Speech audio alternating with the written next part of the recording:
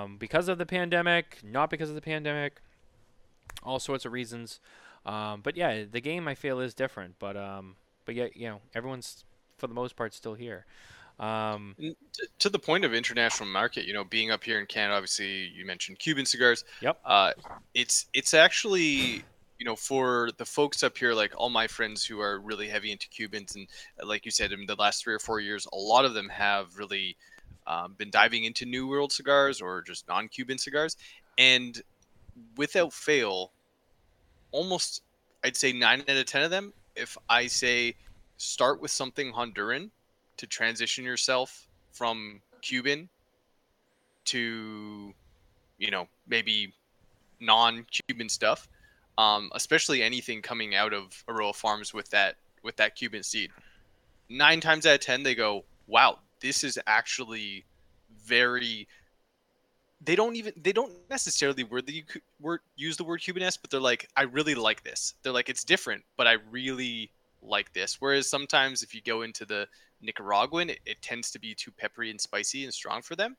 But a lot of them have really enjoyed anything in terms of from the Eiroa farms that I've been pointing them towards. So. Yeah, thank you. In Europe, what we find is not just Europe. When I say Europe, I actually mean Africa and Asia and the Middle East. There's a very clear divide, right? And the line is pretty much an age. So let's say that age is 62. So anybody 62 and up, they will most often almost exclusively smoke Cubans. And anybody below that age, especially 26 to 36 or 26 to 40, I find these people, men and women, tasting cigars from different origins. I think two things came into play. Obviously, social media. We were able to reach so many people via social media and reach and bang per buck. People want to make sure that they get their money's worth for their products. And I think actually, if I were to add a third one, I think the younger smokers, by younger I mean in late 20s and 30s, right? But I don't think these guys were ever welcome in regular cigar stores before, in these cigar lounges in Europe, because they tend to be mostly for older guys and crusty old guys that would hang out there. So there really was a tremendous shift in the social aspect of smoking cigars, and the average age is different, and the way information is being absorbed is absolutely different as well. And yeah, and you're right. Listen, Honduran tobacco first began to become popular, and after when the Cuban embargo was established, when guys like my father were sent down there by Angel Oliva, not the cigar people, but the tobacco people, and a gentleman named Tino Argudin, who Fidel had put in charge of all the Cuban tobacco plantations. So it was Tino Argudin, the guy. The stories you hear about the tobacco seeds and the coffee cans, it was Tino who did that. So that's patient zero. They're taking the seed out there, and when they were growing that tobacco and when they started tasting the tobacco, Angel Oliva decided that was the tobacco that was closest to Cuban, and not as a compliment to Honduran tobacco, but really he was a pragmatist, right? So he was, all right, how do I replace the blends from our cigar, the machine factories that were all up in Tampa? How to replace the Cuban tobacco with something that their customers won't feel, and Honduran tobacco is the one that they used. So we used all the traditional Cuban seeds in Honduras for many, many years. Just that Honduras is a very boring country for many years as far as entertainment value. Dominican's a lot more fun, and Nicaragua, of course, very, very interesting as well. But Honduras has always been very, let's say Honduras have always been very introverted. That's a very interesting way of putting it. What I meant to say was I like the way that you kind of explain that. That makes a lot of sense. Thank you. But before we get too ahead of ourselves, there's a couple of things that we needed to do, not to be so abrupt, but I just don't want to forget them because I know that this conversation can take off and go forever away. And I don't want to go too far. So a couple of things first. Christian, are you smoking a cigar with us tonight? I'm not smoking a cigar with you guys tonight. Okay. I'm actually indoor because it's raining like crazy. It's cats and dogs in Miami. We're getting some cold front to the end tomorrow, so I can't be outside. Alrighty, that's fair enough. But I just want to make sure that I included you if you were. But since you're not, Mitch, I'll let you go first, and then I'll follow up. But it's time for our Cigars Tonight, brought to you by 2guyscigars.com. That's right, the number 2, guyscigars.com. If you head over there, you'll find an amazing selection of all the Eiroa, C.L.E, and Asylum cigars. I'm pretty sure they carry every SKU. Christian, you'd probably know, but I know that they've always been a big supporter of you guys. So you can pretty much almost everything I think that they make, you can find it at the number 2 guyscigars.com. In addition to hundreds and hundreds of other amazing brands of cigars and cigar accessories from the cigar industry, only at the number 2 guyscigars.com. Mitchell, I'll let you go first. Let us know what you're smoking tonight. So I've got the C.L.E. PCA exclusive 2023, and this has. Nice. I just wanted to keep the packaging on because I thought the blue was beautiful and unique. And again, as we kind of talked about previously, before we went on the show, C.L.E., one of the few brands that doesn't use cellophane, but often will wrap and protect their cigars in tissue paper. So it's always like texturally just beautiful. It's natural, and it's easy to slide right off. And there's a beautiful Ecuadorian shade wrapper right underneath here that I'll light up. And what are you smoking, Matt? I am smoking the Asylum 13 Pandemonium in the 8.5 by 60 size, which happens to be one of my favorite cigars. And I haven't smoked one in a while, and I was looking for my cigars for tonight, and I saw this one in the drawer, and I was like, wow, I've had these for a while. I should definitely smoke this. And I pulled it out, and the nice white tissue paper that was on there was actually starting to turn a nice brown. So this cigar has been resting for quite a while. So I was very excited to see how it smoked. I've had these for at least 2 years. I don't know if long, at least 2 though. And I have to say, it's smoking great and it tastes amazing. I mean, this cigar is even such a big format. It's a great cigar. It really is. You know what's impressive about those wrappers? The reason that, there's no reason why that tissue should turn so quickly in a normal cigar. It's just that wrapper is so rich, man. It's very, very oily. Oh yeah. I'm very impressed with that wrapper when we first started dealing with it. I enjoy it. I enjoy that cigar a lot. It has a lot of body to it. The Pandemonium is one of those cigars that, if you know cigars, you've tried it. So we're trying to get more and more stores to introduce it to customers, because the value in it's right. They're all 8.5-inch cigars. They're all long. So they're all 3-hour cigars. When you think about the cost of cigars today, you want a cigar that's going to last you 3 or 4 hours, because if it's, I don't know what the retail price with different taxes is different, right? But when you're paying something in the low teens or whatever, you want to make sure that you get your money's worth. So that one, each one of the Pandemoniums gives you at least 3 hours. I've never measured it, but I'm pretty sure it's at least 3 hours to smoke.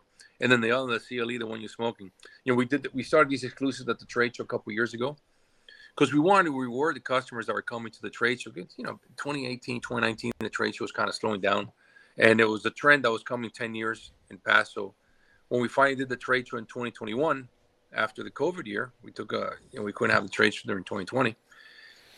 It was something that happened organic. A lot of us started making these exclusive cigars just for the trade show, just for customers that came to the trade show. And I think 99% of us respected that. So those cigars are only given to people that go to the trade show. So we change it every year. So this is the third series. And first year we do one for C.L.E. We've always done for Eiroa and Asylum. And for some reason, which I've completely missed the last 12 years of this company, everybody always assumed that C.L.E., the color for C.L.E. was blue. All my salespeople, this guy works in the office, Rupert, the marketing, everybody. It's just me. I can't believe I completely missed it. So anyway, the C.L.E., I guess, is the color for C.L.E. is blue. And some people like to joke and call it the It's a Boy cigar.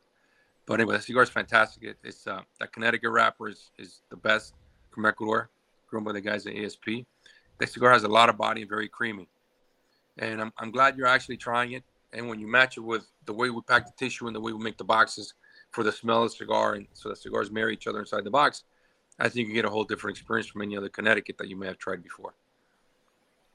Yeah, right off the bat, I was actually going to say right away that the body off this was, whenever you see shade, you're always kind of going in, is this going to be really light? Is this what it's going to be? But the body is very forward. There's a nice kind of fruitiness to it. There's kind of this underlying pepper spice breadiness. I always tend to get breadiness off of stuff from Honduras. I think you have binder and fillers as undisclosed, but assuming that there is at least some Honduran tobacco in here. But yeah, really, really nice right off light up.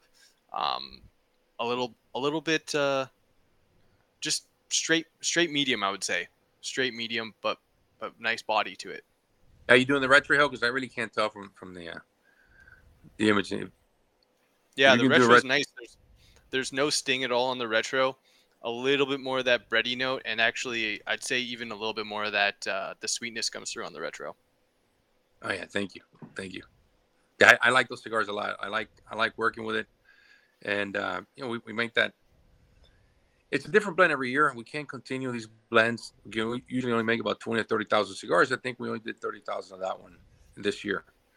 And but I enjoy it, man. It's a lot of fun for me. It's very hard for us to have the opportunity to create that much anymore, because you got to come out with a cigar, and always has to be the same cigar, right? It has to be consistent. So, and you can't be launching any new brand every 2 or 3 months. So the PCA is something I have a lot of fun blending and coming up with every single year, because it allows us to to really experiment with new things and stretch our legs out and have fun. Yeah, I was gonna say, I remember visiting the booth, and was it actually, no, not PCA. It was TPE. It was, yeah, it was TPE. And I remember you guys at the time were showcasing. You had repackaged a lot of your cigars, and it was just the Asylum, right? Mm-hmm. Yeah, I couldn't remember if it was C.L.E. too, but I remember definitely Asylum, and I remember, you talk about the colors, and you're looking at that one specifically too. That kind of backpedal a little bit, but I wanted to point this out because it's something that I've just, out of everything I've seen all year, both the shows and just stuff that comes out, the packaging you guys have been doing has been really nice, and I like how you've kept it simple. I like the colors you use. I like how the colors you guys use pop. The boxes pop. The bands pop. It's very identifiable. And we talk a lot about packaging on this show, on the Spare Note show. We talk about who does what. If you heard the last Spare Note show, you heard Coop go on his rant against Matt Booth in general on some of their packaging, and then with the show before that, he complained about again General and Sancho Panza and all that packaging. So we talk a lot about packaging on our shows, but I will say, as much as we talk about, or other people talk about, the things that they don't like, I like to try to take the time to talk about the things I do like, and I think that what you guys have done at C.L.E., especially in the last year, has been really fantastic, and it's just the right balance of like the right colors, the right designs.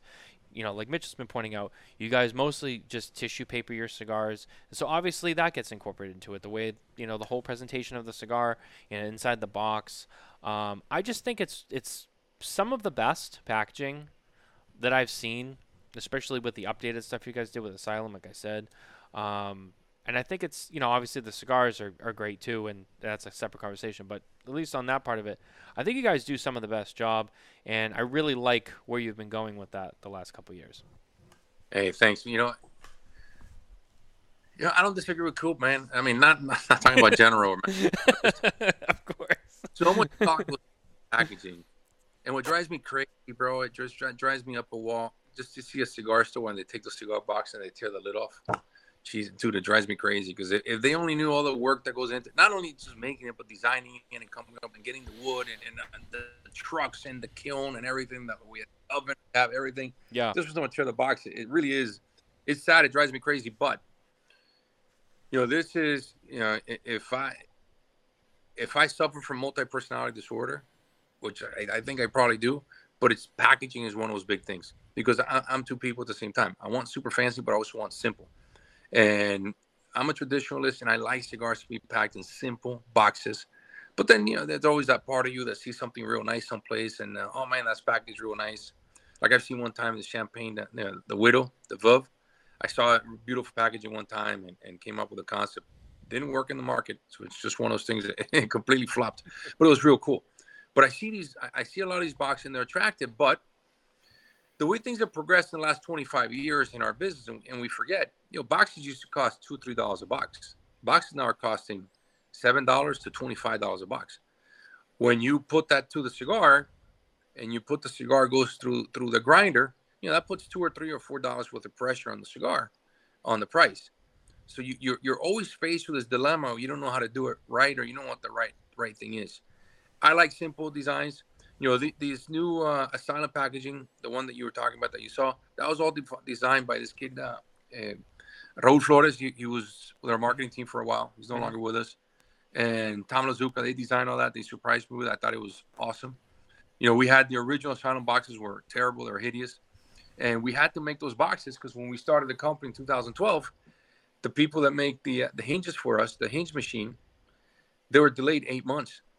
And so I had to come up with these boxes that the lid could just pop up, make everything simple for us. And we even made it so that those lids, you could turn them around and they turn into a tray for the stores, which not many people use, but at least one or two stores did. One or two stores did. So then we went ahead and we switched to new color boxes, which I like a lot. I think they're beautiful. They make a big difference, and they also help our retail stores and how to display the product out there. But yeah, man, Coop's not crazy. and talking about packaging, because it does make a difference. It makes a big difference. Oh, absolutely. I mean, we spend so much time talking about, wrapper, binder, filler, and getting into the tobacco and stuff, which is important, and I'm not I'm not watering that down.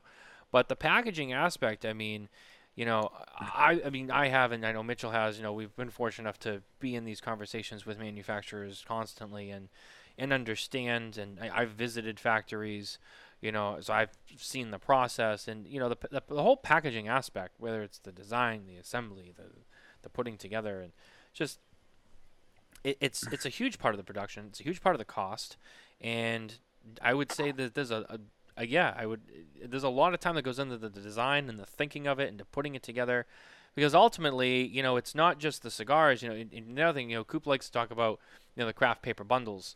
That I agree. I don't think that that just the brown paper. It's especially on certain cigars, it's a little too watered down. But again, those cigars are presented. When you have a nice box of cigars, and you open that box, and you see it, and you open the lid, and you see the cigars laid inside, and all the bands are right, the tissue or whatever, the secondary band, the foot band, they're all in there, all lined up. It's not easy, and we've talked about banding too. And there was some banding comments that we at Smokin Tobacco dealt with the last couple of weeks, but that some people didn't like, but that's okay. But no, I mean, that banding process, I mean, alone, I was having this conversation with the guys and with some other people, and even just the rollers in the factory that put the bands on the cigars. I mean, it looks so simple when you see it done, but I know it's not an easy process. That's definitely an acquired skill of putting those bands on the same way every time. You know what happened when I moved to the factory in '95, and I started working at the same time. That's when NAFTA was being negotiated, right? Mid '90s. Yep. And there was this whole movement called TQM, Total Quality Management, in Spanish, Calidad Total. And I remember catching a video from this guy. And back then, you didn't get many videos. There was no YouTube, right? And the internet was brand new, so rarely you would find a good video that would make sense, and someone would send you an email, and that thing would take forever to download. But the guy was, I think his name was Cornejo, something. But anyway, he was this Mexican guy, and starts talking about and explains TQM in a way that I understood it much better, which basically he says, the last person who sees your cigars before your customer opens it is the person in packing. The person packing the cigar is the last person to see them. So that person has the most important job, right, in the whole factory. But then the person who puts the bands on the cigars is also the most important person, because that person makes sure that all cigars are completely aligned.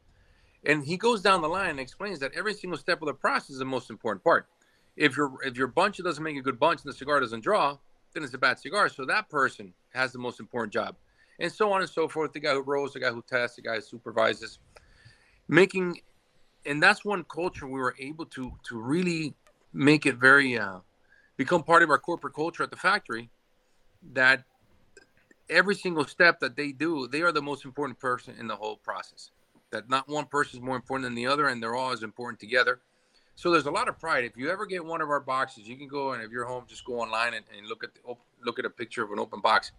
Our cigars are always perfectly aligned. That tissue paper, it is a pain. It's a lot of work. It's always perfectly aligned, also almost at the same level. I would challenge you to find any difference in any cigar in the same box, even the color as well. That's why we use women for these colors, because they see colors a lot better than we do, than us men do. Because, I mean, you just touched on something that, for you, maybe you didn't think about that much before, but it's something that crossed your mind. And just, it's a huge part of what we do, and it's a huge part of what we pay attention to all the time, every day. Yeah, if you follow C.L.E. on Instagram, I'm pretty sure you guys post a lot of your own factory stuff going on, putting bands on, putting wrapper on, putting boxes out, right? And like you said, you see the care, and you see like every single thing lined up perfectly. You've got different markers for each spot on the cigar, and it looks beautiful. The presentation, like I said, it's amazing when you open that box. Yeah, thank you. Yeah, man, we do we're pretty open on our. Hold on one second. We got someone walking in. from the gym. So I gotta make sure he's not so loud.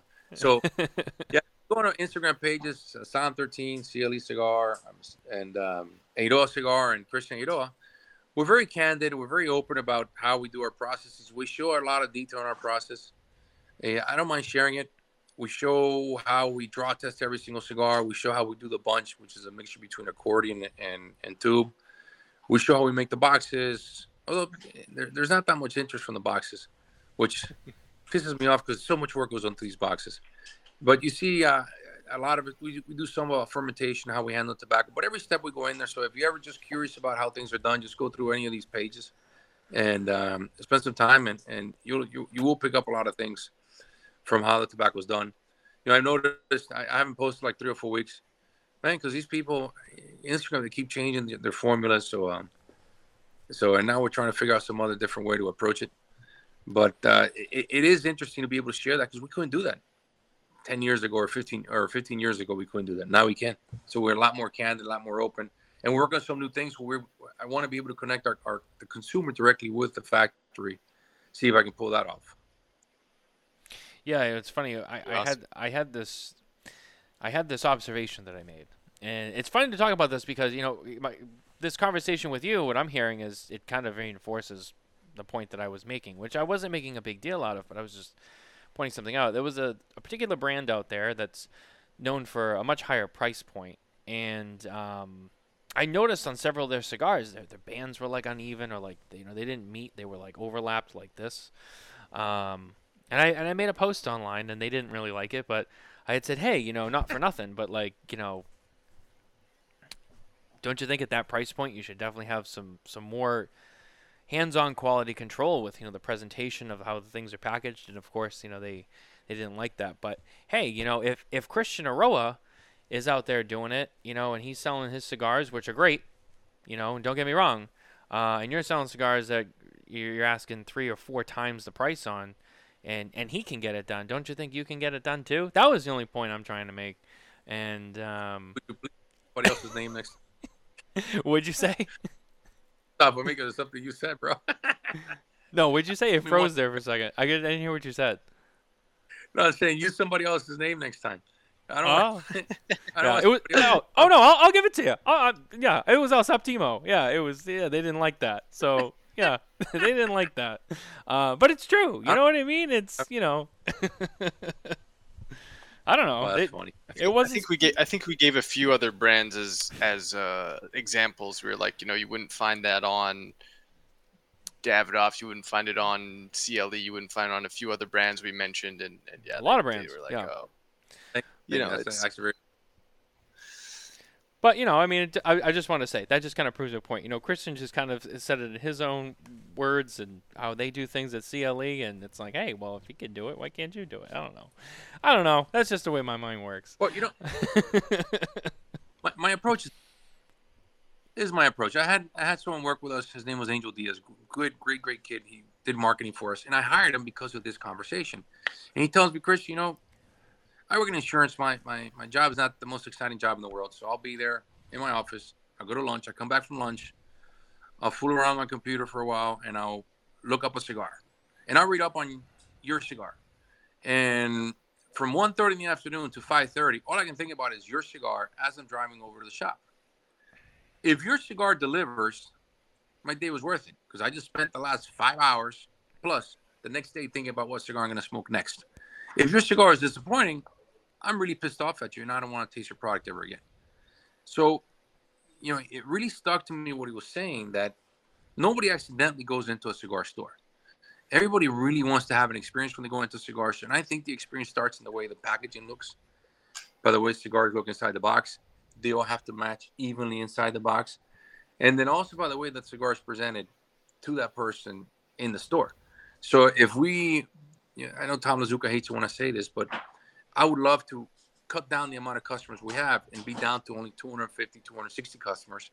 Customers that we know in the U.S., customers that we know that will take real good care of their customers when they come in, that they will walk them to humidors, they'll explain this cigar, explain that cigar. And that way the experience, nothing gets lost in translation. That they get presented the cigar and say, hey, these people that they take this care of the wood, they do this for that. They have their own clinic, they do the solar thing, they do this, they do all these different things just for you to enjoy this single cigar right now. And I really have to believe that affects someone's experience when they're smoking a cigar. Yeah, absolutely. Yeah, no doubt. Half of having a cigar is the experience. I mean, that's, the cigar has to be good, and then the story, and the experience around the cigar has to be good. It's a whole why is the word? It's a whole package. It's a package deal when it comes to smoking a cigar. It couldn't have been said better, Christian. Thank you for that. Thank you. Really quickly, I just want to mention that tonight we are also cutting and lighting our cigars with accessories from our friends at SD DuPont. That's right, SD DuPont Be Exceptional. I'm using the Defi Extreme Twin Torch lighter in the new petrol blue format. This is a matte blue finish that is exclusive to the United States, and it debuted earlier this year. I used my cutter already. It's on the other side of the table. I'll dig it out. This is the brush copper. It's actually Nicole's cutter. I got the brush copper, double blade guillotine cutter from SD DuPont. As always reliable, great quality. It's what I trust my stuff with. Christian, one of the things I wanted to talk about with you tonight specifically was, I know you guys have done a lot of new things, and we've kind of talked about some of them.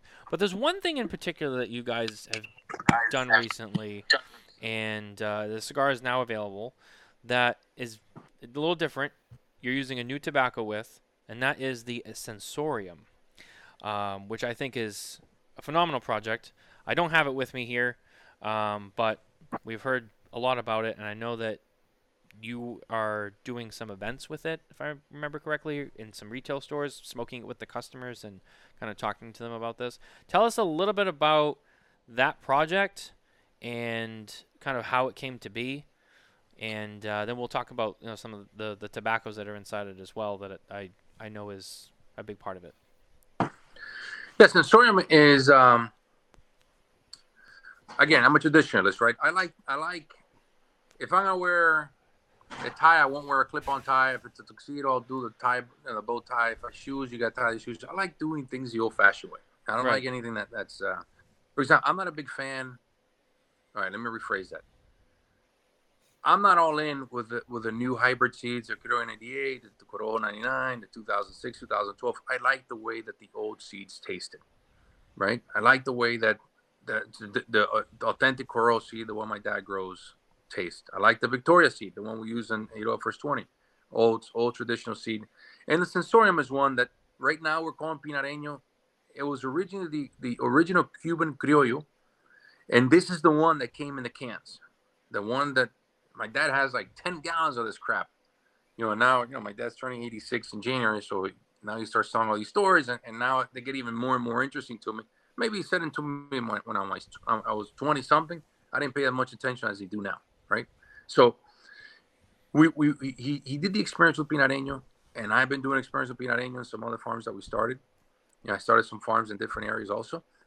And the way that this tobacco tastes is like nothing else. The taste is fantastic, and we use it in the Sensorium. We don't have enough of that tobacco yet. We will have more of the tobacco coming up because that's all we're growing now.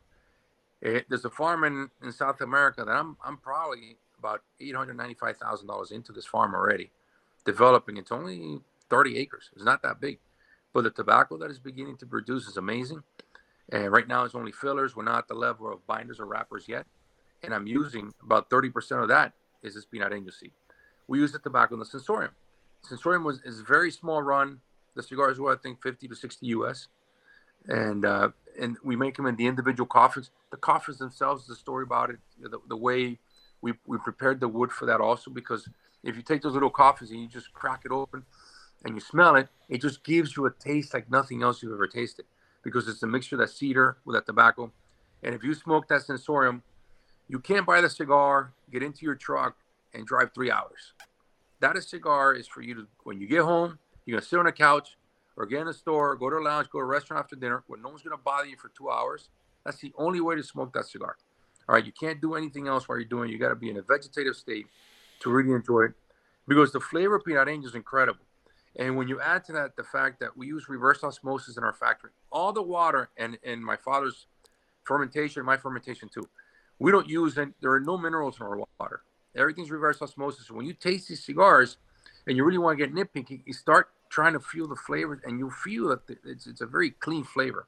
So when you smoke one of those Sensorium cigars, it's very clean. You'll feel that Pinareño filler in there. And in the coming years, you'll start seeing more cigars that'll be 100% Pinareño.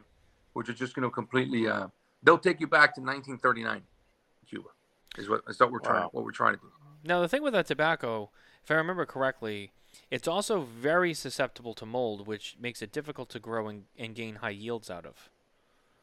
Yeah, blue mold was the reason why Cuba stopped growing the authentic Corojo seed in '87, and I have to think they abandoned that Pinareño around the same time, because they're very susceptible to blue mold. Is that airborne fungus that tobacco gets when you get these drizzly days and it's chilly.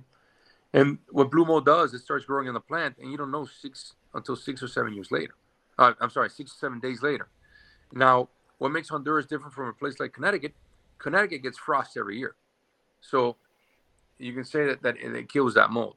In Honduras, we don't get frost, and matter of fact, this mold is so smart that it develops an antibody to all the different types of fungicides you use on it.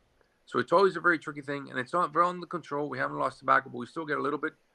But you have to really move your seasons around in the way you grew tobacco.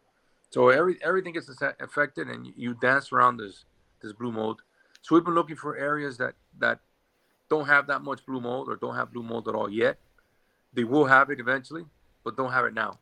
So you try to make it work for 6, 7, 8 years until you get that mold, and you got to move on to the next place.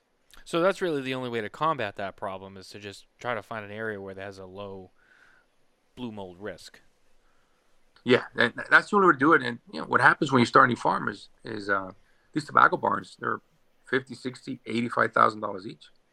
So, and one barn is good for 1 acre. Yeah, maybe 2 acres if you're really, really smart. So whenever you can do the experiments, there's no cheap way of doing it. It's not like, okay, let's throw some tobacco here, let's throw some seeds out there, and we'll pick it up and then move on. You can't be like the gypsies. I mean, you gotta set roots wherever you go for a few years anyway.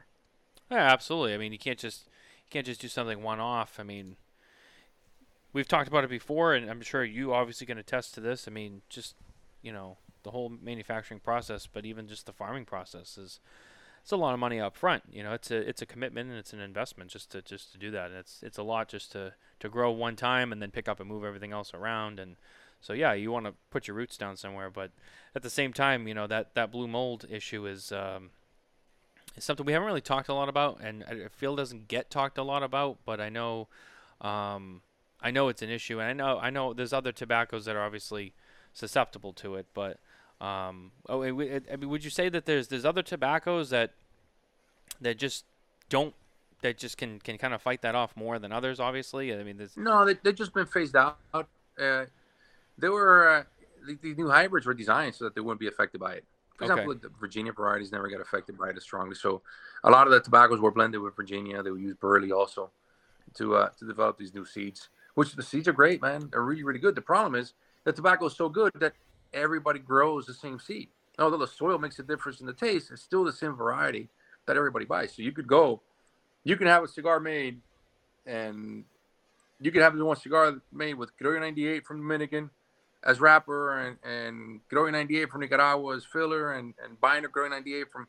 So it's 3 different areas. The cigar will taste different, but it's still the same seed, same characteristics, same color. So, and the flavor could all very well be different. But so blue mold actually has not been a big subject, and unfortunately for us, when Daniel Rodriguez gave us the Corojo seed back in the 90s, or he gave it to my father, probably late 80s, early 90s.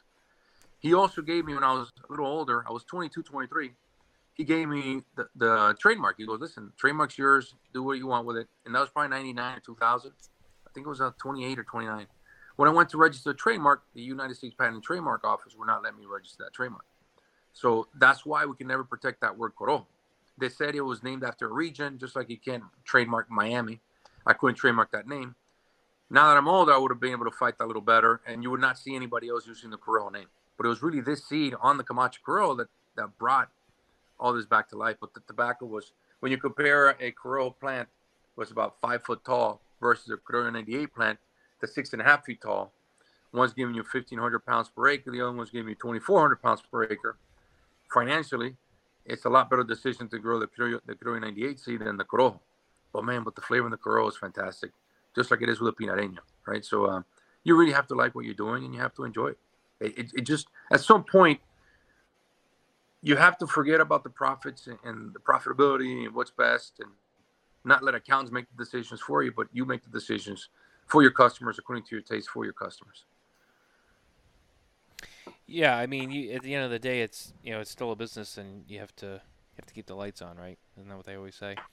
But at the same time, part of that is also creating new ideas and going down new paths, and it's one of the things I have enjoyed, watching and smoking your stuff, and everything you guys do is you guys do try to think outside the box, and you do pretty well with it, especially with the Asylum brand. I mean, I think the Asylum brand, I'm pretty sure you and Tom have said this too, it's kind of like I don't want to use the word experimental brand, but that's kind of like your brand that you use with all of your kind of really big ideas, and you can really execute it there. And, a lot of the things, I mean, you've seen the April Fool's cigar, which, by the way, I know you guys said after, the 9x90, you guys weren't going to go 10x100. And then Aganorsa did it. They did a 10x100 lunatic, and I was like, damn, what a missed opportunity. But no, not really. Not really. I was hoping you guys would get there first. No, listen, this is the dumbest thing. For some reason, it's like, damn it. I think his name is Paul, right? I don't know what Paul's title is. For some reason, he's got this thing with Azuka. Yeah, with Tom Azuka. He just got this thing, and he just keeps poking at it. I think it's hilarious. I've never met the guy. I mean, I know who he is, and I even asked to meet with him, because I think it's funny. I think we could probably have a lot of fun doing it. So I think next year what I might do is do the 100.1 by 10.1. But this is the dumbest thing ever. This whole thing with this brand is silly, which is great for us, because anything they do, it just brings the attention back on the side. So anything they do, which it just helps us, make the brand look a lot more interesting. Right. But yeah, it's silly, man. So I might do the 100.1 by 10.1 just to have fun. I'm going to be honest with you. I really hope you do, because I think that would be exciting to see. And I would definitely grab that cigar, and I'm sure it would probably take forever to smoke, but I'd be up for the challenge. I know Coop's done the 9x90. I'm pretty sure. I think he did a couple of them. I think he reviewed it, if I remember correctly. Did he really? I think he did. So. I think he smoked 2 of them. I think. And I'm pretty sure he said it took him like 4 hours. And I'm like, yeah. No, we did one. We did one at the PCA. I don't know if you saw it. I posted on Instagram with Shorty Rossi. We lit one up with him. That was hilarious. He was a good sport, man. He said, "Hey, you want to light one?" He goes, "Yeah, sure." I feel like and I then, did of course, see that. Everybody's like, "No, we got to record this. We got to see it." But he was a trooper about it, man. So, Shorty Rossi's awesome. You can fill a whole ashtray with one cigar too. I mean, that's the other crazy part of it. It's one cigar. That's a lot of ash. One cigar weighs the same as 2 70x7s. Exactly the same. Just like 1 80x8 is 2 60x6s. I don't know how the math adds up. I'm sure there's someone out there that can do the quick calculation for us. But the math, so 80x8 is 2 60x6s, and 1 90x9 is 2 70x7s. Exactly. Wow. And I know that we've talked a lot about the other thing that I like to bring up too, just because I always try to work these things into the shows when I can. We've talked a lot about PCA, FDA, legislative stuff, and I know that there's been talks of things that people want to implement into regulations, and one of the things at one time was, we're gonna tax by weight of the product, and I think immediately when people hear that, they look right at you like, what about those guys? Because you guys are known for making some pretty big cigars, which is kind of a scary thought when you think that, you have a box of, 8x80s or 6x80s, some big cigars like that, and now they're being taxed by weight, and that it's going to significantly impact those cigars versus like a standard box of, 5x52s. Well, that's the British system. British system has that. The British, they do that. I didn't know. Yeah, that. and Hong Kong does the same system also. There are a few countries. If the Brits were there, they use that kind of system. It's silly, man. Doesn't make any sense. As a matter of fact, the Brits even came up with this process called expansion, which is you moisten the tobacco, then you put it in a vacuum and suck up all the air, and the tobacco flake goes from this size to this size. and you pick up a pack of cigarettes like that, it weighs absolutely like a paperclip, the whole pack. But yeah, listen, man. The problem is our industry is so small that for us to be able to lobby effectively against a Philip Morris is impossible. Mm-hmm. We've had some really good victories in the U.S. and Europeans are completely different. They don't lobby the way we do here. You can't go to your representative in France and say, hey Pierre, I don't like this. We got to change it. Pretty much in Europe this is the new law, okay? So you got to start, and it's ridiculous. Like, all right, March 16th at 2:22 in the afternoon, the new law goes into place, and that's it, man. At 2:23, March 16th, you're following the new rules, and just a whole different system.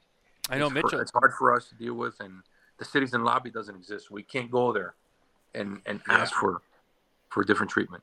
And Mitchell, who lives in Canada, has pretty much told us that's exactly what happened in Canada. It's just there was no lobbying, there was no pushback, and they just, were able to push a lot of their laws and regulations and tax increases. Thanks a lot, Mitchell. I know. Everything should be blamed on the Canadians anyways. Keep your regulations in your own yard. God. Yeah, we try. We try.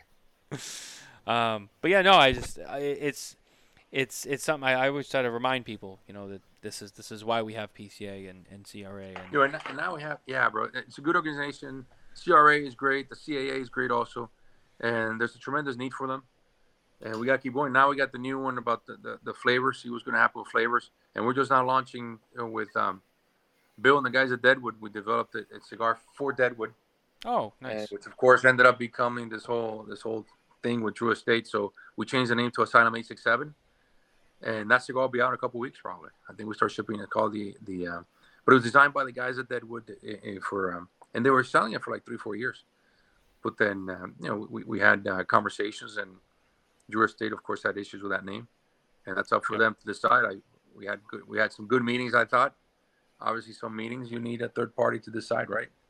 So I kind of pulled out of that. They're dealing with their own issues, and we just changed the name to Asylum 867 on that product. But that'll be out. That cigar is gonna be awesome. It's got 3 different ones, and then we got the Asylum Cool Brew, so it'll be a 4th one. So we're gonna experiment with these because, like you said, Asylum for us is like Jack Daniels. Asylum is something that I can imagine, obviously, pretty similar in comparison. When the guys in Jackass, they sit there and they talk about the stunts. That's pretty much Tom and I talking about Asylum. All right, let's see how stupid we can get, and that we can make a cigar and still make it smokable and people will like. That's pretty much the way we plan that brand, and it works. I think you can tell that with the end product that we have a lot of fun working with that brand. We really enjoy dealing with that brand. Yeah, it was funny. You just mentioned, I was going to ask you about this too, and you already kind of dropped the name there. Is it the cold brew or the cool brew? Cool brew. That's right. I think cold brew because of the coffee, but I'm like, something tells me the cool brew. Now, that was another cigar that we saw at debut at PCA this year. You guys brought all sorts of things to that show. Tell us a little bit about, for those who don't know, talk a little bit about the Cool Brew project and kind of what makes that stand out. Listen, man, this is the point in an interview where I pretend like I know what I'm talking about. But I'm just going to be completely honest. That is Lazuka's baby, 100%. And I would never touch it. I couldn't even come close to explaining it to you.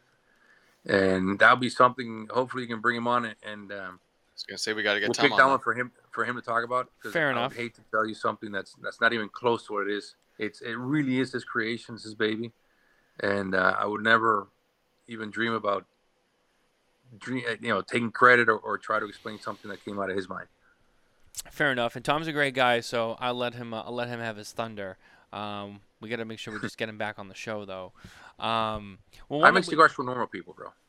That's my and Tom doesn't. Is that what you're saying? Tom makes it for the carnies, for the geeks, for the for those kinds of people. That's Lazuka. It's all right. You need that balance. I had I had a question here from the audience, and I thought this was interesting. John had said earlier in the show, can Christian explain how they are probably the most green company in the industry? So many years ago we started this whole clean up at the factory. And I went to visit Estelo Padron, who used to run the Villas on factory. He used to make Hoyo Monterrey and Punch in Honduras. And Estelo Padron was Orlando's brother. And Estelo was, to me, he and Rolando Reyes, the best manufacturers ever. Period. That's it. No one else. So, and his factory was so clean and so organized that I went back to my factory. I realized how dirty we were. So I started this whole cleanliness thing. And, in my late 20s, early 30s, I suffered from OCD. I don't know why, just real bad. So I started this whole kick about picking things up and organizing things. And the same was true at the farm. To the point that about 7, 8 years later, some people from Bayer, we know them as Aspirins, but Bayer is actually very big in crop science and agricultural. Okay. They came from Germany. They came to see our operation. We didn't know, but we had been already 4 or 5 years going through a process through the internal process with them. And they came and they certified our operation, which is no impact on the environment. My father's had the irrigation drip system in that farm since 1996. So we had zero impact. We weren't consuming that much water. And then also our factory, we said, like, all the wood that we buy is from controlled forests. Our operation now is solar. We're 54% solar, and that's the max that we can go at until Honduras starts buying power back from us, that we can probably go 75, 80% going solar. We're using the next step we're doing now. We're doing a rain collection system all over the factory. So all the water that we use, so we don't waste any of the rainwater that we have access to, we can capture as much as we can. I already mentioned something about the reverse osmosis. And one of the farms, I'm starting one extra farm in Honduras and probably another one in 2024. But the one I'm starting in Honduras this year, 2023, 2024, is one that I'm able to partner with. It's a 5,000 acre forest, and we're planting 70,000 trees every year. And the whole point is I want to get into the millions of trees. I want to get to a point, see, even if I can get consumers involved and cigar stores involved also, where they can start adopting parts of the terrain so they can all become a part of it. Because we are very destructive. Our industry is extremely destructive to forests. We do consume a lot of wood. And it wasn't just making the boxes, but also when in the 60s, when they were clearing the lands to make these farms. So we got to pay it back somehow. And it wasn't just tobacco. It was corn and different products that were being grown at the time. But I want to make sure we give back as much as we can. And I think I can. We're in a position to do it. Why not do it? Plus, we also have our own doctors in the factory, own doctors in the farm. Bayer helps us outreach to the community to help everybody and go to their homes and teach people how to be more hygienic at their homes.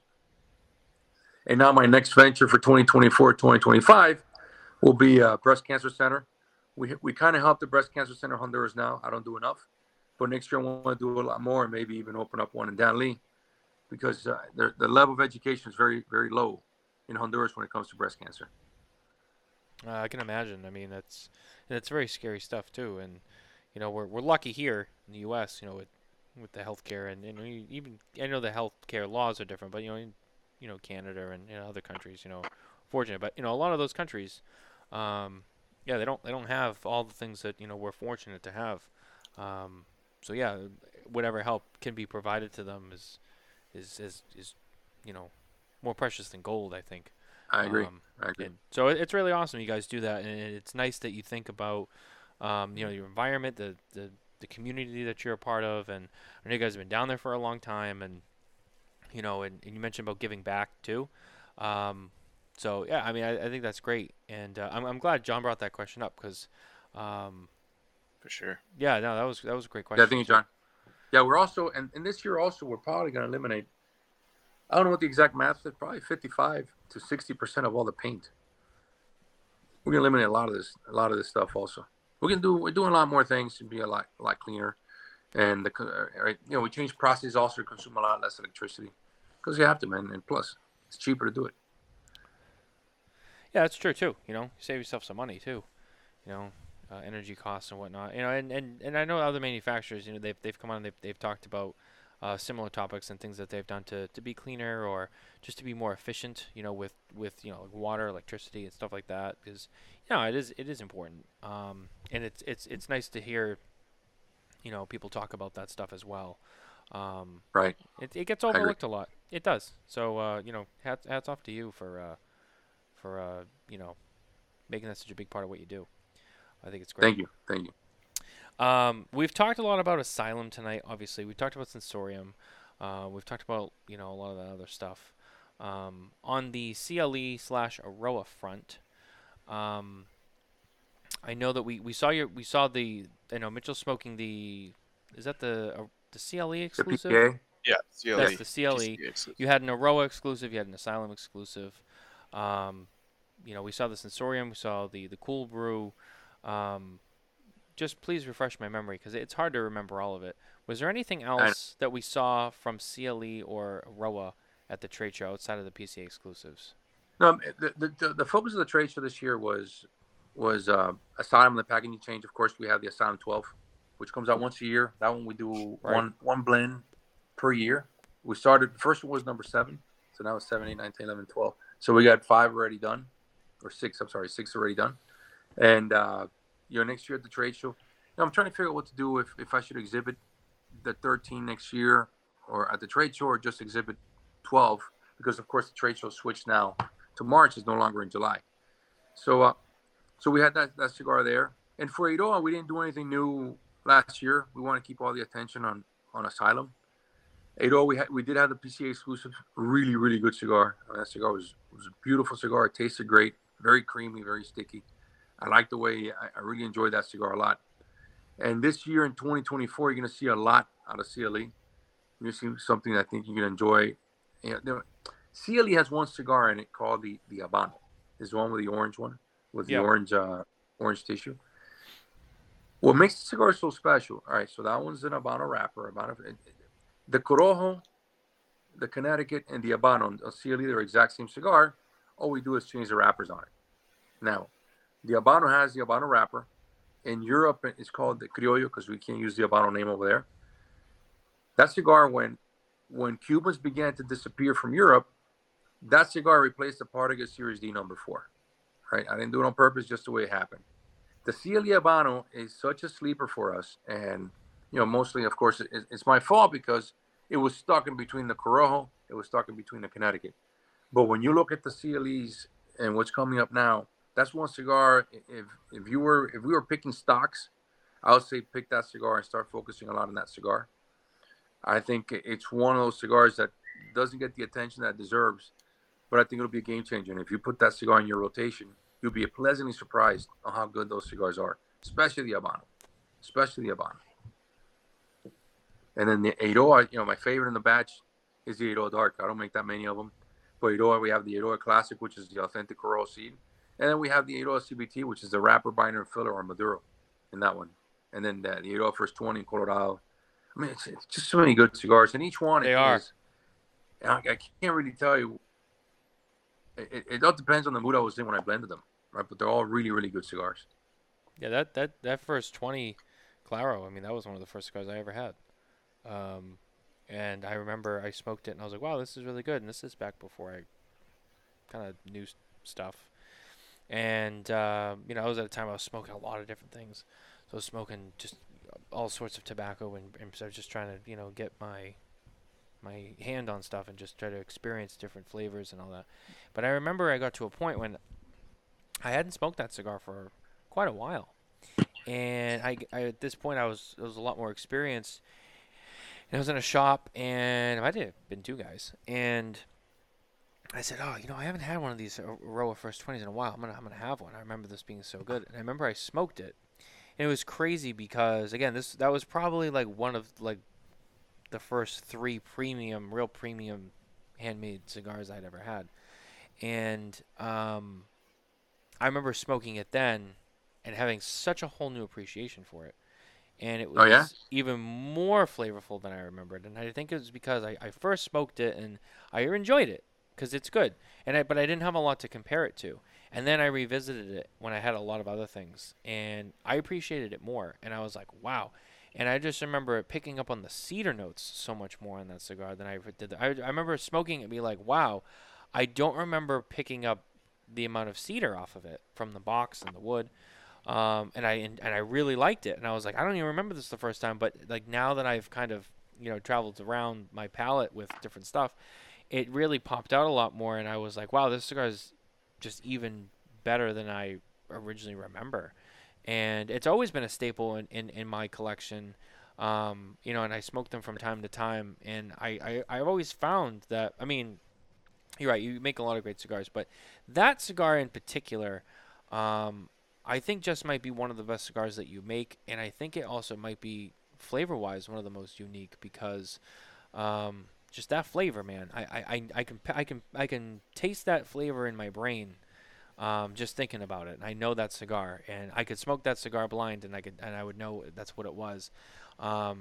Just a fantastic cigar, and it's a cigar that I recommend to people, you know, a lot when, you know, I introduce them to, you know, your brand and the tobaccos that you use, and I think more people should try that cigar if they haven't. It's a you know, fucking Colorado. sleeper.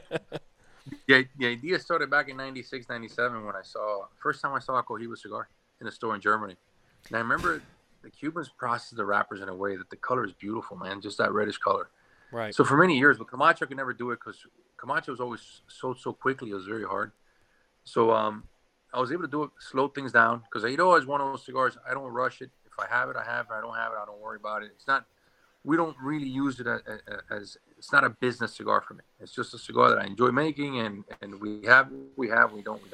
So I took the second and third primings, fermented it very slowly, and we got that Colorado color. And the reason I box press it, because one trick about box pressing makes wrappers look pretty. That's the trick. And that's why I box press that cigar, because I really want to highlight those wrappers. So that's what makes that cigar so special. Yeah, I mean, I've smoked pretty much everything out of all the cigars you make, and that one probably is my number one, by far. I mean, it's just, again, I think it's such a special cigar, and I remember the first time I smoked it, it was like, oh, it's just a light went off, and then, you know, coming back to it again and again and again, it's just that light still goes off, and you know, this, in my experience, and everyone's different, you know, there's cigars you find you like, and you don't necessarily not like them, but, you know, your palate changes. We talk about that. You know, your palate can change, and you one day, you know, you're really into this kind of tobacco, and you smoke it for a while, and then, you know, your palate changes, and maybe you find a more sweeter tobacco that you really enjoy, or you know, it changes to a more spicier tobacco or a peppery tobacco or whatever it is. Your palate can change. I've experienced it myself a lot. Sometimes drastically, sometimes subtly, but no matter where I am with my palate at any time, that's one of very few cigars that I could pick up, and none of that matters. It's just, no, this cigar is going to be good, and I'm going to like this tobacco no matter what. And I don't know what it is, but that cigar has always been high on my list of favorites. Thank you. It's Corojo, baby. That's what it is. It is. It's magical. It really is. It's magical. You guys do a great job with that tobacco down there, and I think that's, you know, we talk about heritage and stories, and I think that Corojo tobacco, I mean, the Eiroa family, I mean, you guys have, you know, really made that a staple of your story too, which I think is great. Thank you, Mitchell. I didn't want to leave you out. I didn't know if you had any questions that you wanted to get in for Christian. I know I've been kind of doing. Yeah, I think one of the more recent things that you guys have shipped out, and that you presented at PCA, but I don't think we really touched on it today. It's a limited production. I think it's the CBT 51 in honor of your 51st birthday. Oh, that's right. Pretty crazy Vitola on that. If I'm correct, a 50 by 10. How could I forget that? Those cigars are big. Which is, you know, again, it's pretty cool. What went into that? And like you said, and like I think you mentioned on some of the press releases that it was kind of like a secret project that you didn't really want to tell too many people about. And has that already hit stores? I know it was shipping out last month. I assume it's gone into stores or. That cigar was so sure I didn't even know about it because it was my 50th birthday and it was the 10th year of the company. So the marketing guys got together with the factory and they made this cigar. And of course, 5010 made sense. And then then that was the Eiroa Classic, and this year became the 5010 or the CB 51. So the same shape, same size. And we used to do this. We used to rent out 8 for the night and celebrate my birthday when it was nice. And that's the cigar that would be handed out, which is kind of cool, man. I'm real glad. I don't very often get surprised, so I really enjoyed that they did that for me. That was a very touching moment when they introduced that cigar, and the cigar is great. And it did start shipping. Shipped to some stores. And we only had, 30 or 40 stores that went to that evening. We didn't invite that many people. So I think everybody about 2 or 3 people from that store. So yeah, those cigars you'll see them in some stores once in a while, but they're really fantastic cigars. It's really really long. The flavor stays very consistent throughout. It will give you some complexities through the whole journey, but it really is a great cigar. Especially the fact that it's a 50 ring gauge is not that hard to smoke. Mm-hmm. No, it's not. It's not. Yeah. I'm getting to the end of this kind of guy here, and at 5x50, I don't know if I mentioned that I'm smoking the 5x50, but yeah, nice consistent throughout the whole thing. Through that middle section, that cedar and creaminess really ramped up. I got a lot of that cedar and creaminess through the middle of the cigar, but really nice balance. Through the end here, I'm finding the retro is starting to pick up in strength a bit, maybe like a little bit more pepper on the retro, and but not bitey at all. You can retro it no problem. So really enjoying this. All right, thank you. Yeah, I'm watching the time, and I know we're getting towards the end of the show, so I'm gonna just try to be conscious of that. But first of all, Christian, I want to say thank you for being here tonight, because I appreciate you coming on the show, and I appreciate your time. Thank you. I appreciate that. Thank you. One of the last things I wanted to ask you about, and I've been asking a lot of manufacturers this, especially manufacturers who I know have just they've had a busy couple of years, and I know that they probably have a lot coming forward. And I know you've said 24 we're going to see a lot more stuff too. With the trade show moving from July up to March, how has that affected your release cycle, your production, and were you able to make good adjustments by anticipating that move, or was it something that kind of caught you off guard and you guys kind of had to scramble to move everything around to have things, ready for the trade show in 24? Well, historically, even back in the Camacho days, we always launched product the first quarter of the year, because production curve throughout the year is this, and then demand curve goes like this, right? So it starts climbing. This is March, April, July, and it goes down in September, October, starts slowing down. So we always launched the products at the beginning of the year to make sure that we could plan the production accordingly. So for us, besides just getting the booth ready faster, we didn't go through that many changes. And I think our stores are going to benefit a lot more, because now instead of receiving the products in October, November, when the season is already going down, they'll be able to get the products in June, July. They'll be able to get the products June, July, where we hit it right at the center of the peak business for the industry and for most of our customers. So no, man, it really wasn't that disruptive for us. I'm glad for 20-something years, we've been talking about moving the trade show the first quarter of the year. We finally did it, and we'll see what happens. It's really interesting to see how the market responds to it. So you think that this will be a huge benefit to production and to the customers getting their products? I think so. Yeah. I think so. And I think the retail is going to benefit, and the customer is going to benefit. Because one thing that was happening also, so as we get to the top part of the industry, this is when companies need to hit their second and third quarter sales. So what they were doing was, companies were issuing these crazy specials before the trade show will start. So retail stores stopped going. When retail stores stop going to the trade show, they start missing out on new information. Right. And we as an industry, we stop promoting new products and stop using the trade show as the tool that it needs to be. But now that the industry is going to be, as the cycle starts increasing, I think more retailers will go to the trade show. I think us as manufacturers will be able to share a lot more information more willingly and more aggressively. And I think as a whole, the industry is going to benefit a lot more. That's my theory, and maybe that's just my optimistic theory, but I think that's exactly what's going to happen. Now, I know that obviously with that trade show moving, it puts it within, I want to say, just under 2 months of the TPE show, which I know you guys also have been attending in recent memory. Now, do you still plan on to exhibit at both shows, or is it more Yes, sir. where we're all in a PCA? No, TPE was great to us. We got a lot of good customers that go to TPE, and it remains to be seen, right, what the response is. We've always done, again, since probably 2001, 2002, I always do my price increases February 1st. So TPE fits right there at the beginning of the year before the price increase. So TPE, we've always got a big pull at TPE. We just did it that way, and we just got lucky that TPE came in those days. So no, I'm not too worried about TPE. Well, I think TPE will be just as successful as it was before. and it's a different kind of customer that goes to TPE. You weren't getting the core of the retailers going to TPE. You did have some, especially California guys were going, a lot of them. And so the main distributors were still going to both, and the main catalog internet companies were going to both. So, I mean, yeah, listen, it's up in the air what's going to happen exactly. I do think that the results are going to be very similar from both trade shows. That's my opinion. But we'll see. Interesting.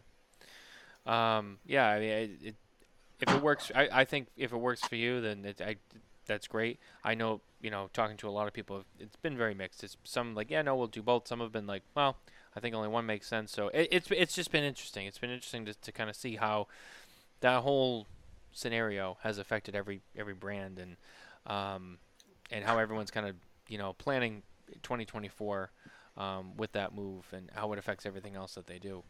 But no, it's great, and I think there's a chance we'll be at TPE, so we might see you there. If not, I'll definitely see you. I'll see you at BCA for sure, and Mitchell probably will too. So we do look forward to that, swinging by the booth and checking out what you guys got. But that's gonna do it for our show tonight, Christian. I appreciate. Do we have any news for tonight, Matt? Oh shit, I forgot all about that. Damn it. Thanks for reminding me at the end of the show, Mitchell. I know. I'm sorry. I tried to get it in a little earlier, but the co-host is supposed to remind. We went off into these tangents and such great conversation with Christian. It's hard to want to break that up sometimes. I know it's and it's on me too. I've been very spacey today. It's been a crazy day. I've had things going on in so many different directions. That's on me. I apologize. But yes, we do have news. I will read the news before we sign off tonight. So our news is once again brought to you by McAuliffe Cigars, featuring the McAuliffe Black, rated 91 at SmokingTobacco.com. McAuliffe Black, it's a blackout. A couple of new things here are from our friends at J.C. Newman. Obviously, love to talk about them. J.C. Newman and the Leroy Neiman Foundation shipped the Leroy Neiman 2023 Collector's Edition cigars. We saw these at the trade show earlier this year. This is a special project that J.C. Newman has embarked on for the Leroy Neiman Foundation. For those who don't know who that is, he was an artist from Tampa, Florida. Today, J.C. Newman Cigar Co. and the Leroy Neiman and the Janet Byrne Neiman Foundation will begin shipping the Leroy Neiman 2023 Collector's Edition cigars to 177 of the leading premium cigar retailers in the United States. This new cigar is a collaboration between America's oldest family-owned premium cigar maker and the foundation of the late iconic cigar-smoking American artist Leroy Neiman. All profits are being donated to support arts education in Tampa's public schools. This is really cool. You can go to SmokingTobacco.com to read more about this if you're interested in this, to get more information about the cigar. We can find it. But also just check it out. I mean, the packaging on this is really, really beautiful. Like I said, we got to see this up close firsthand at the trade show. We got to talk to Drew Newman about it, and I know that this is a really special project for them and for the Neiman family as well. And I'm pretty sure that this will be an annual holiday release, although I don't remember for sure. I know this is obviously its debut, but great stuff. There's that. There's also, I'll read another one off to you. It's been an interesting news week. Drew Estate has announced another Liga Privada. That's correct. Drew Estate announces exclusive for Casa de Monte Cristo the Liga Privada Unico Porchetta. Not the Pancetta, which is also a Liga Privada that is made. The porchetta, drawing inspiration from the traditional Italian roasted pork dish known for its rich layers and savory seasonings. This cigar is crafted to evoke a similar complexity in its flavor profile. Liga Privada Porchetta is exclusively available at Casa de Monte Cristo brick-and-mortar locations. It is a 6x46 box-pressed Bellicoso. The cigar is a feast for the senses, much like its namesake dish. The savory essence of the porchetta, which with its layered flavors, is mirrored in the cigar's robust palate, offering enthusiasts an intricate, depth-driven smoking experience. So now, Matt, is the porchetta, is this the first Liga Privada with the box press? No. No, there's one. There was, and I believe it was discontinued, but there was a number 9 Drew Estate Diplomat retailer box pressed version of the number 9. Okay. For Diplomat retailers, which I'm probably pretty sure before my time, before I was smoking New World stuff. I think it only or got just way too limited for me to even know up here in Canada about it. Really, that probably. I think they discontinued it last year, but I remember it was one of the cigars that was on that big list of all the stuff they discontinued. Yeah. But yeah, no, they've done a box press Liga before, and that's what I thought of when I read this. Yeah, no, and maybe maybe that's maybe they wanted to kind of making room for it. I don't know. But yeah, no, it's definitely not been the first time. But that was the news for this week. Sorry I did it so late. I completely just lost my mind there. Hey, we got it in with our conversation. But thank you for reminding me eventually, Mitchell. I appreciate it. We didn't. Live from the J.C. Newman Cigar Studio in Boston. But anyway, that's our news from C.L.E. Cigars. Christian, thank you again for being here tonight. I really appreciate it. Good night, guys. Thank you very much. It's always great to see you and talk to you. Guys, don't forget to like and subscribe on our YouTube channel and everywhere you can get your podcasts. And as always, don't forget to go to smokingtobacco.com for more news, reviews, and cigar industry updates. And with that, we'll see you next week. Take care. Have a good night. Thank you for spending your time with us at Smokin' Tobacco. Please remember to like and subscribe for more episodes and content. And as always, visit smokingtobacco.com for news and updates from the cigar industry.